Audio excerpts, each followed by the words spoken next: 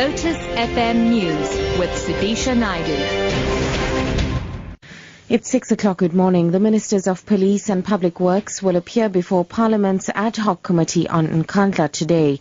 Following an on-site visit to President Jacob Zuma's private home last week, members of the committee have decided to call Police Minister Nathi Nhleko back to clarify some issues. They also want Public Works Minister Thulas Ngesi to answer questions. The committee was established to look into Nhleko's report on whether President Zuma should repay any money for the controversial non-security upgrades. Celine Merrington reports. MPs serving on the Nkandla ad hoc committee say they are concerned about the inflation of prices and poor workmanship displayed during the upgrades at the President's home. These are some of the issues they want the Ministers of Police and Public Works to answer to. Following their visit to the estate last week, committee members say the money spent on Nkandla was grossly inflated when compared to the quality of the work done. In his report, Minister Nhleko found that Zuma doesn't have to repay a cent for upgrades at Nkandla.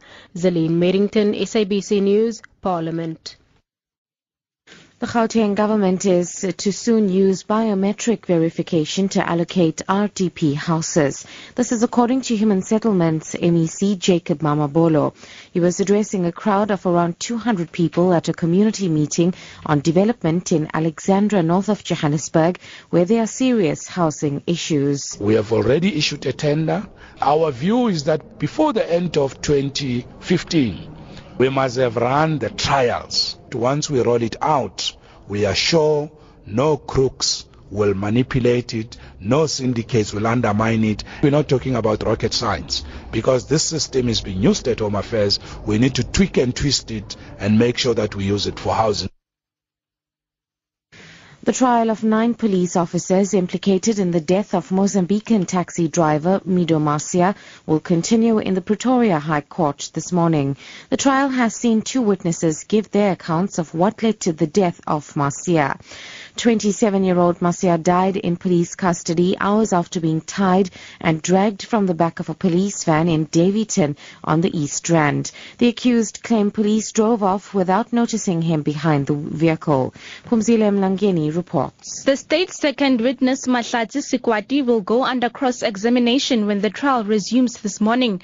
Sikwati, who was helping at her mother's vegetable stall at a taxi rank in Davyton, took video footage of the incident. She says she saw 2 police officers holding Marcia's legs and let go of them when the van began to speed away.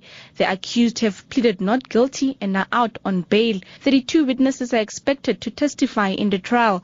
Phumzile Mlangeni, SABC News, Pretoria. And finally, Communications Minister Faith Muthambi's legal advisor, Lungisani Daniel Mancha, has been struck off the Law Society's role since 2007. DA MP Gavin Davis says the revelation means that any legal advice Mancha has given Muthambi can be discredited. This includes the removal of 3 SABC board members earlier this year. In a High Court judgment, the reasons given for Mancha's removal from the bar included unprofessional behavior, dishonesty and misappropriation of funds. Mancha appeared before the Communications Portfolio Committee last month alongside Muthambi to overturn Parliament's legal opinion that the removal of 3 SABC board members were unlawful. Top story this hour, the Ministers of Police and Public Works will appear before Parliament's ad hoc committee on Nkandla today. I'm Sudisha Naidu for Lotus FM News. I'll be back with headlines at 6:30. It's now time for Newsbreak with Matthew Viren.